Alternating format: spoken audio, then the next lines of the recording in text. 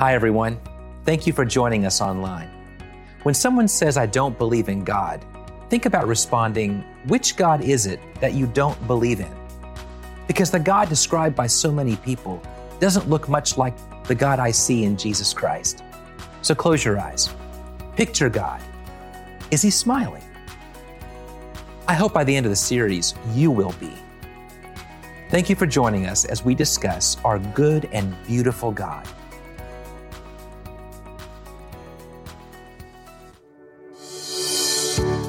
Paradigms are powerful things.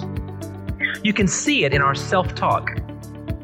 If a child lives with criticism, they're going to learn to condemn. If you had a father who was especially stern and a disciplinarian, who could never be pleased, you'll find that you struggle with that yourself and how you treat your children. And don't be surprised if you see God that way.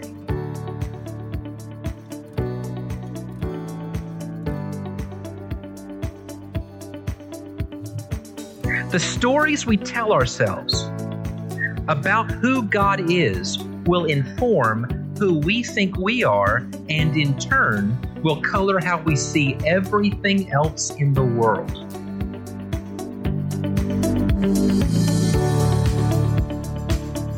You're listening to Life on the West Side. Here's Nathan Guy. I'd like you to close your eyes. Yes, you. Close your eyes. I want you to picture God.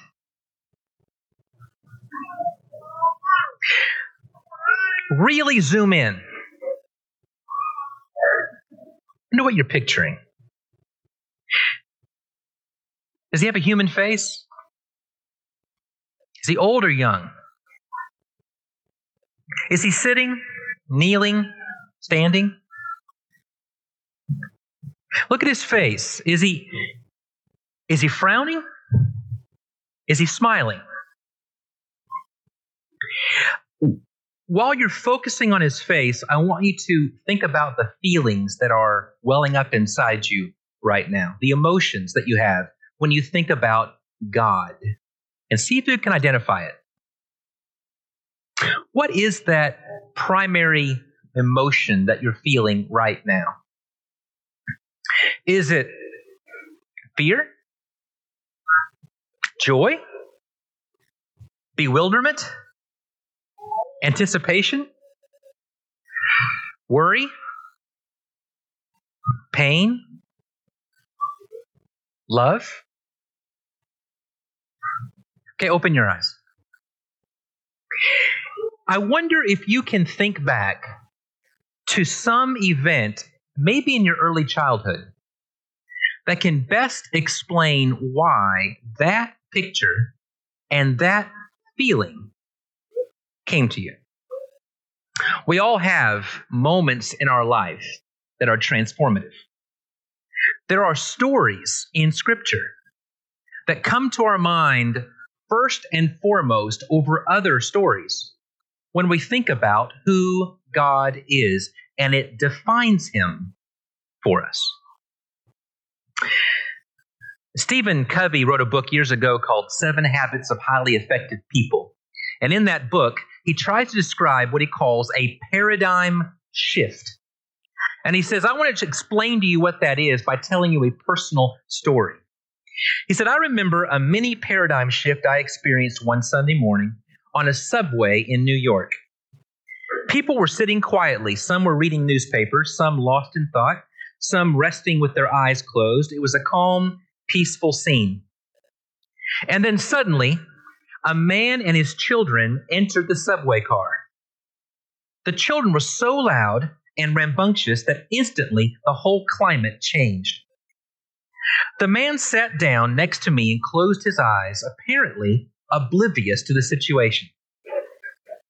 The children were yelling back and forth, throwing things, even grabbing people's papers. It was disturbing. And yet, the man sitting next to me did nothing.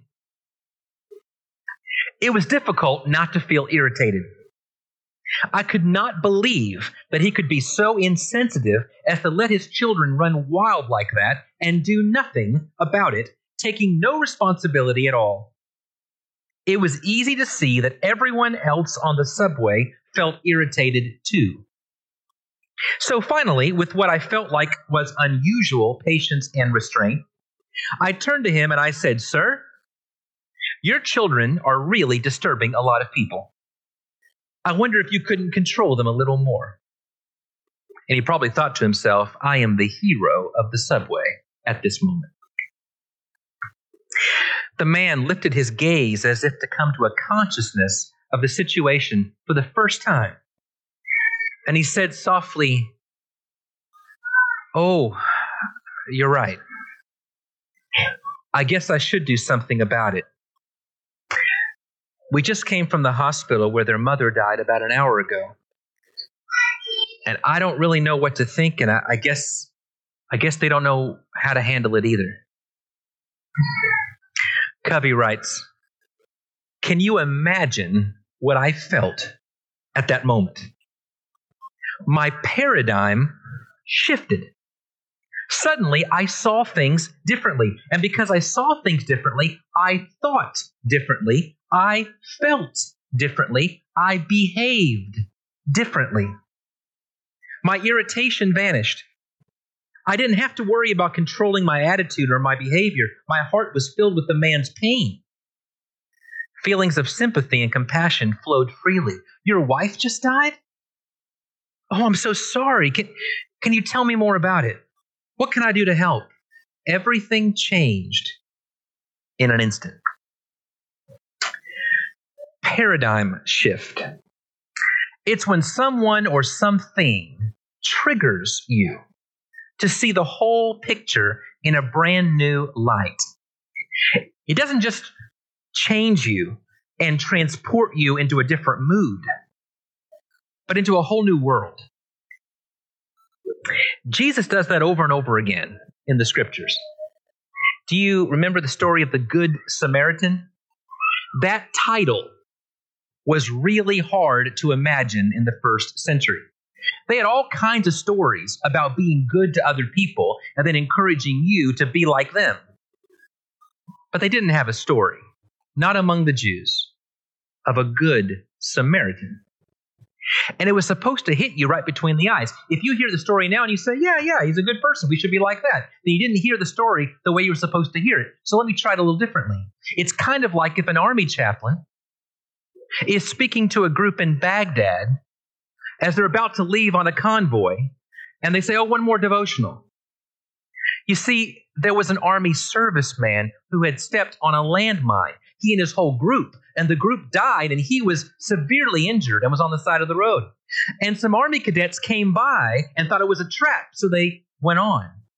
And then some officers came by. They thought the same thing, so they went on. And then a Taliban member, moved with compassion, saw him lying on the side of the road and took him to his own house and nursed him back to health, and then drove him to the edge of where the army base is and dropped him off with food and money and a list of people he could go see for help.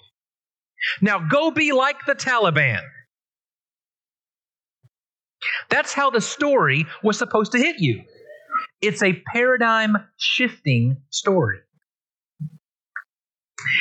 Jesus does this in parable after parable, and we see it in gospel after gospel. Paul believes in it so much. You see him when he's blinded by the light, and it changes him forever, and he becomes a different person. We see it in Peter. Peter, who is always sticking his foot in his mouth. Peter, who denies Jesus 3 times when the rubber meets the road. And yet in Acts chapter 5, he won't stop preaching. He won't stop speaking. And they say, "We're going to beat you. We're going to put you in jail unless you stop." And he says, "You do whatever you got. I can't help but what I've seen and heard. I must speak." Something has changed him forever. Paradigms are powerful things. You can see it in our self-talk. If a child lives with criticism, they're going to learn to condemn. If you had a father who was especially stern and a disciplinarian, who could never be pleased, you'll find that you struggle with that yourself and how you treat your children. And don't be surprised if you see God that way. The stories we tell ourselves about who God is will inform who we think we are, and in turn will color how we see everything else in the world. There are several paradigms about God that are alive and well in our world today. All of them deeply inform how we see each other. All of them can be found in books and movies and novels and sermons and Bible classes and podcasts, atheist bestsellers, and top 10 Christian books. And some of these are terribly misguided. When you hear news reports that Gallup announced for the first time ever in its history of polling, church attendance in America has dropped below 50%, which is true. When you hear the rise of the nones, that's the group that checks none of the above on the survey of what is your religious status, is the fastest growing group in America, which is true. When you hear that the new atheists tout convert after convert to atheism, as Christian believers' numbers dwindles, which is true, I can imagine a desire to redouble, retriple, requadruple our efforts to do exactly what we've been doing, but just harder. But may I suggest that it's worth pushing pause for a second? It's good to consider two reflective questions. Number one, what is it that those who no longer believe in God no longer believe in? And number two, who exactly is it that we've been trying to convert them to? Tom Wright was a chaplain at the University of Oxford, and every year, new students would go and listen to a sermon as he would begin, and then the idea was to keep coming to chapel. But after a while, he got so used to hearing the same thing, he says, that every once in a while, students would leave, they'd thank him for his sermon, and one would say, well, listen, you're not going to see much of me because you see, I don't believe in God. And he got so used to that, he developed a stock response. He would say, oh, really? Which God is it that you don't believe in? And they'd have to think for a second. And then they would begin to describe. That's an old man in the sky. Could care less about what's going on around here. In fact, he wound up the world. Now he's just sitting back and watching it burn. And sometimes, if people try really, really hard and pray really, really hard, he'll help you get over a splinter. But if you don't, he'll give your kid cancer.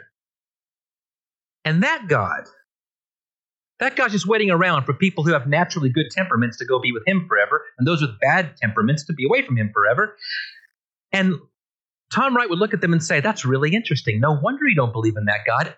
I don't believe in that God either. And he said they get a little smile on their face because they think, you're a closet atheist, aren't you?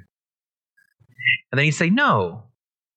The God I see in Jesus Christ is altogether different than one you just described. The God I see in Jesus Christ.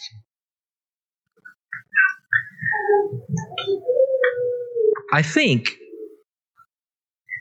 that non-believers sometimes get their view of who God is from believers.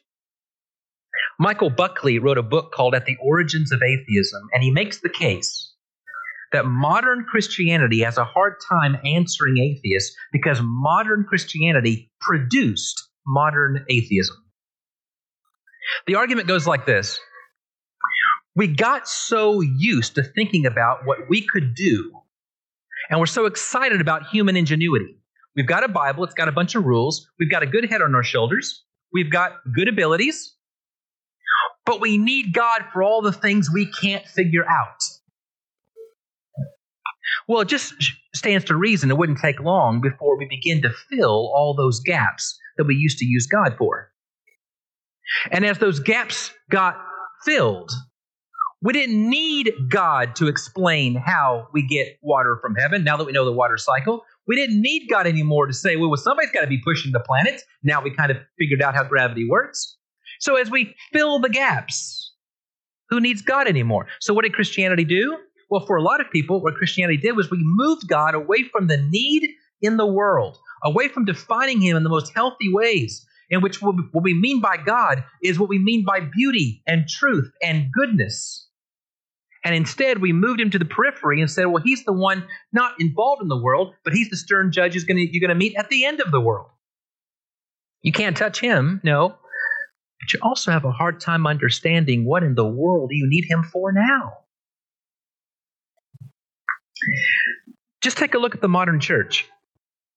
I once heard a preacher say that if it came up and we were actually able to prove somehow that God showed up dead, we'd still go to church because that's where we meet our friends for brunch. It's just a part of our life. It's what we do on Sunday. But that's not the only paradigm that non-believers might have got from Christians. There are two very, very popular views of God that are out there that I would like to address in this series. One is the view that God could never possibly be angry, upset, or sad about anything you ever do. It's a God who is a Santa Claus. No offense, Tommy. It's the God who anytime you want to do something, he thinks it's great. And whatever your desires tell you want, he's for it too. It's when we make God in our image. And folks, there are people who think that way, and they need to be told that's not who God is. And we're going to talk about that. But there's a whole nother paradigm that's also very popular, one I know all too well. And it's a paradigm in which good, honest, sincere, hardworking believers, when they hear the word God, the image that comes to their mind is a fiery hailstorm and a pillar of salt just outside Gomorrah. They picture a man named Uzzah touching a holy ark and being struck dead. They picture Nadab and Abihu, who displeased the Lord with their strange fire and suffered death as a result. They picture Ananias and Sapphira, and they picture the all-seeing eye. It's always watching them. And armed with these stories, read without context, they take this God to the world. And those who respond with a have to. I guess if that's who God is, I guess I have to. And nobody responds with a want to. It makes a God who demands total allegiance while fulfilling absolutely none of our deepest heartfelt desires, which, by the way, God gave to us. It makes humans an afterthought, a terrible nuisance in the story. And it colors how we see ourselves and how we see the world. When I was a kid, I was not afraid of a boogeyman. I was not afraid that there was some monster under my pillow or under my bed. I was scared to death of the all-seeing eye that was watching me.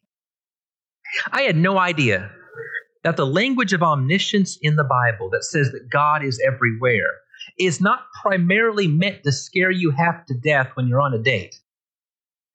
It's primarily meant to tell you that there is no pit you can fall into that's so far away that God can't pull you out. Listen to Psalm 139. Where can I go from your spirit? If I go to the highest heavens, behold, you are there. If I make my home in the grave, behold, you are there. You're there to guide me. You're there to uphold me. Psalm 23, whether I'm on green pastures or in the valley of the shadow of death, I know you are with me. What God is it that these people don't believe in? And who exactly is it that I've been trying to convert them to? A few moments ago, I asked you to picture God the Father. I wonder now what picture comes to your mind when I say the name Jesus Christ. I ask only because, for Christians, Jesus is God. He came to show us the Father. It's so common these days to hear people talk when they read their Bible. They don't usually say it this way, but they think this way. They say, well, I'm not too keen on God the Father. I mean, he's the one pictured in the Old Testament, right? He seems like he's always mad at something, waking up on the wrong side of the cloud. And then one day, somewhere around the middle of the Bible, in the New Testament, he becomes a Christian. Now I kind of like him. But the God who is the same yesterday, today, and forever, the same God who tells us the Ananias and Sapphira story in the New Testament, also tells us about a whole nation that I don't think you could find a comparable bad nation as Nineveh, with a king who doesn't even know God's name, who says that God, if there is a God, if you're out there, if you can do something, maybe you'll relent. And God says, oh, I've wanted to hear that all my life. And there's only one person in the story who's upset about it, and it's Jonah. A few years before The Passion of the Christ hit the movies, an actor was chosen to star in a different Life of Christ movie. And on his way out the door to film, he asked his 4-year-old daughter, hey, I'm about to go film and play Jesus. Got any advice for me? And his 4-year-old daughter said, Daddy, smile. In all these movies about Jesus, Jesus never smiles. I know that God is not one-dimensional. The second commandment is you shall not make any graven images of God. I think the reason for that was because any image you come up with to picture God is one-dimensional. And you'll end up worshiping one aspect of God and not the whole of God. I know that. You know that. But every one of us has a freeze frame picture of God in our mind that guarantees the direction we face when we think about him. What parent in this room, when your children are asked to describe you, which of you would want them to remember the harshest moment in your experience? Wouldn't it be even worse if the harshest moment in your experience with your children was misunderstood and yet stood as their main guiding picture of you? These stories, Nadab and Abihu, Uzzah touching the ark, the fire coming down from heaven, Canaanites being warned of annihilation, Ananias and Sapphira falling dead, they all have contexts, every one of them.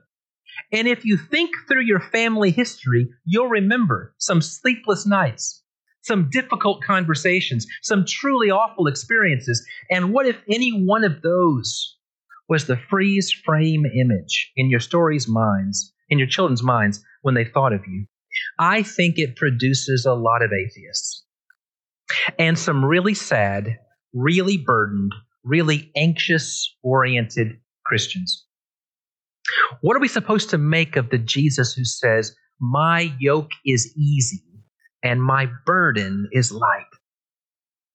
What are we supposed to make of the prophet who said, a bruised reed he will not break and a smoldering wick he will not snuff out?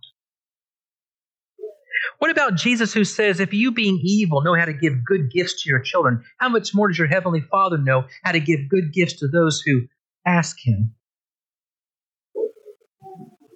God is not described as an oppressive tyrant who delights in giving chores and settling scores. Worst of all is if people hear that from those of us who truly have been given the opportunity to know better. But what if we changed the way we see? What if we could choose healthier lenses through which we read all the stories of Scripture, through which we reframed all of our past experiences? You ever seen one of those YouTube videos with by Enchroma, the glasses for those who are colorblind? And they put them on, and for the first time, they begin to see everything in a brand new way. The whole world comes alive in a new way. Imagine for the first time seeing the rainbow in all of its splendor, or for the first time seeing the fall leaves as they change. you can feel the emotion welling up inside of you, and you can see the whole world anew. Maybe you've seen similar videos of deaf people after receiving a cochlear implant for the first time hearing their child say, "Mommy." There's no greater thrill than to witness a paradigm shift that blows open your world and ushers you into the colors and sounds of the kingdom. If you have your Bibles, I'd like you to open to Exodus 34. And I want us to experience a paradigm shift. The Lord introduces himself to his people. Oh, they've heard stories. In fact, they've had experiences already. And which of those stories and which of those experiences are first in their mind is anyone's clue. So the Lord seeks to frame their experience. In Exodus 34, beginning in verse 5, the Lord descended in the cloud and stood with him there and proclaimed the name of the Lord. The Lord passed before him and proclaimed, the Lord, a God merciful and gracious, slow to anger, and abounding in steadfast love and faithfulness, keeping steadfast love for thousands, forgiving iniquity and transgression and sin, but who will by no means clear the guilty, visiting the iniquity of the fathers on the children and the children's children to the third and fourth generation. And Moses quickly bowed his head toward the earth and worshipped. And he said, if now I have found favor in your sight, O Lord, please let the Lord go in the midst of us, for it is a stiff-necked people, and pardon our iniquity and our sin, and take us for your inheritance. There is no doubt that like every good father, he can be serious. He can be tough. Sometimes love must be tough. He's a God of holiness and justice. He's tough on crime, and he doesn't end his speech without saying that he doesn't clear the guilty. There is that. We won't end our series without talking about that. But that's not how he begins his introduction. And it's not even how Moses, in his response, wants you to leave your vision of God. What God does to those who don't want him, those who turn their back on him, those who refuse him, is hardly the message for a people who want him, who have turned their face toward him, and who diligently seek him. And to them he says, the Lord. The Lord is a God who is merciful and gracious, slow to anger, abounding in steadfast love and faithfulness, keeping steadfast love for thousands and forgiving iniquity and transgression and sin. Which is a healthier lens for thinking about God? Option number one, if you mess up, if you fall down, if you make a mistake, if you start to doubt, if you don't hang on real tight, if we disagree, if you just aren't sure, then think about hell, because that's probably where you're going. Or option number two, the Lord knows we are dust. He knows what it's like to face temptation. He knows we don't always know which end is up and that we're tossed to and fro. He knows we're doing our best, and he knows our best is far less than perfection. In fact, our Lord is known for his mercy and his graciousness. And when God thinks about his people, he's slow to anger as a rule. His love is relentless, and it won't stop. And when he says, I will never leave you nor forsake you, you can take that to the bank because he is faithful. He's faithful. In fact, he keeps his steadfast love with his struggling children all over the world, and he delights in you. Not just in those who measure up just right. No. Paul says that God showed his unlimited patience by saving me. Another way of saying that, God shows pictures to his angels in heaven of his kids. And he says, this one messed up royally. And I just love the look on his face when I said, I know it hurts you to fall short. And I want you to know that I love you and I forgive you. And I delight in forgiving you because I am love, and love keeps no record of wrongs. I always trust and I always hope, and my love for you will never fail. If God be for us, who can be against us? It's God who justifies. Who is it that condemns? That's in the Bible. Nothing can separate you from God's love for you, says God. Not your ugliness, not your ungodliness, not your height nor depth, principalities, powers, things going on now, even things coming what may. My love for you is as strong as a parent's love for their child. Why do we have this nagging need to be told over and over again that we just might lose his grip? I know the Bible says, knowing the terror of the Lord, I persuade men. I can't help but think in context what he's getting at is because I know what happens to those who aren't in Christ. I persuade people to become in Christ. I know that Paul says, I buffet my body daily and bring it into subjection, lest after I've shared the gospel with others, I myself might be a castaway. But notice again, what he's saying is, I do all I can to make sure I stay where I need to be, not I'm scared to death of where God is when he thinks of me. I know the New Testament says we must have a healthy fear of the Lord. It's almost on every page. But that's because fear produces awe and faith. Healthy fear produces holiness and sanctification. Fear means a respect for his power, an obedience to his calling, a recognition that he will allow people to reap what they sow. But this morning, I'm talking to people who aren't sowing to the wind. I'm talking to people who are sowing to the Spirit.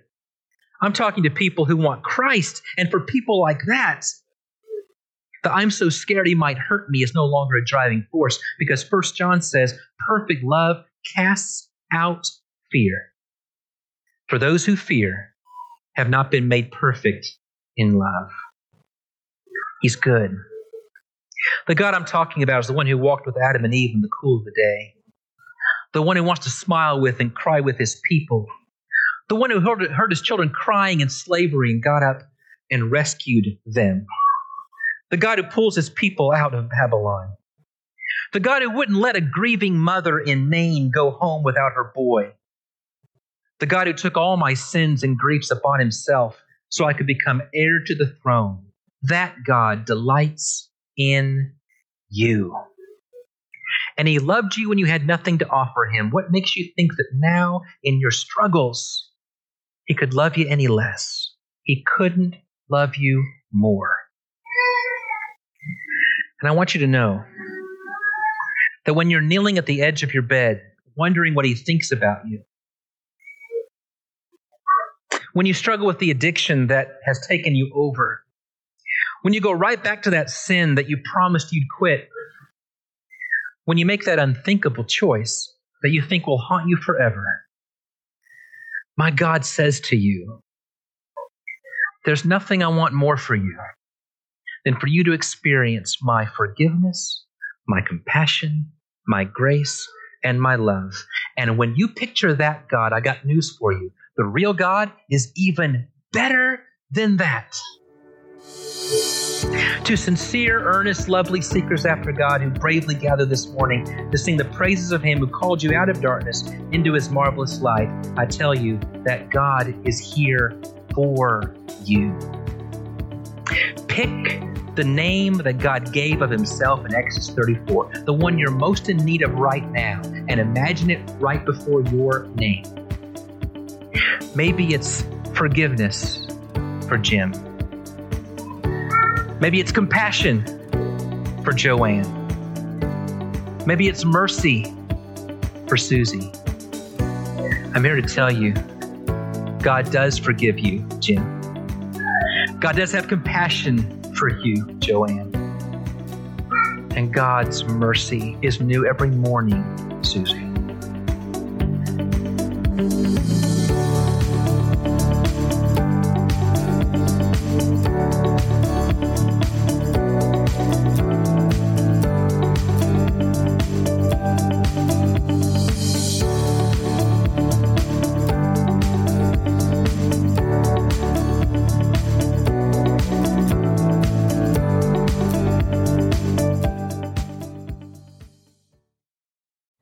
Thanks for joining.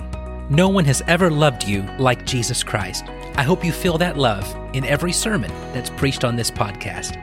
You can find more sermons, transcripts, study guides at nathanguy.com. Please stay tuned for another lesson and rest in the love of Christ.